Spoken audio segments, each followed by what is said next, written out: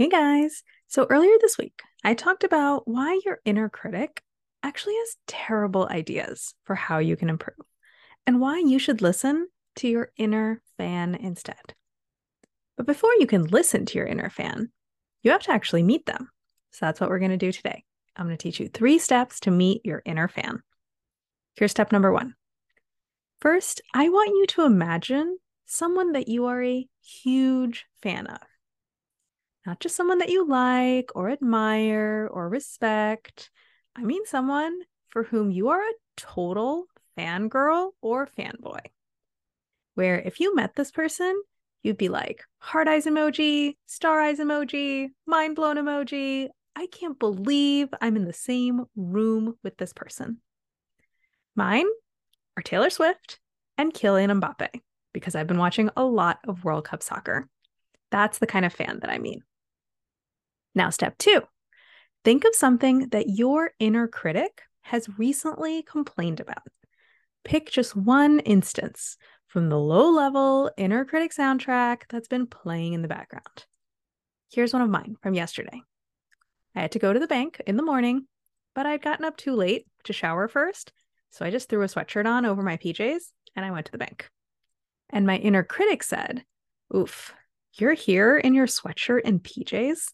No makeup, no earrings, your hair is in a bun. You look so gross." Now, here's step 3. Ask yourself, what would I think if the person I'm a fan of did the thing that my inner critic is complaining about? So that's what I did. As I was walking into the bank, I asked myself, what would I think if Kylian Mbappe went to the bank in a sweatshirt without showering? And my brain responded, oh, that would be actually so cool. That's like an off-duty superstar.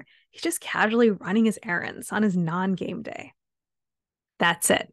You just met your inner fan.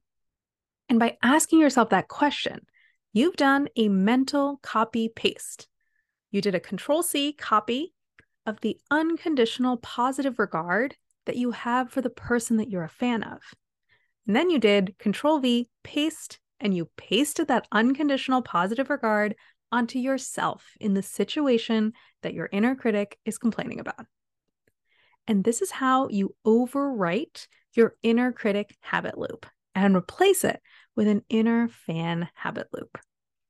You don't have to create an inner fan from scratch. You already have one in your brain. You just have to copy paste it into the situations where you want it, and do so enough times that this viewpoint becomes automatic. So here's what I want you to do for the next 30 days. Every single time that you notice your inner critic complaining about something, do this copy paste. Just ask yourself, what would I think if the person that I'm a fan of did the thing that my inner critic is complaining about? That's it. That's all you have to do. Now, by the way, I'm going to go on a holiday hiatus for the next 4 weeks. I'm going to do some traveling and going heads down on building my course. Because every time I get stuck on my writing, I come here and I write a newsletter and I shoot a video. So I have to take that option away from myself. So I will see all of you in the second week of January. Happy holidays, happy new year. See you in 2023 and next year. Get ready for my course and coaching program.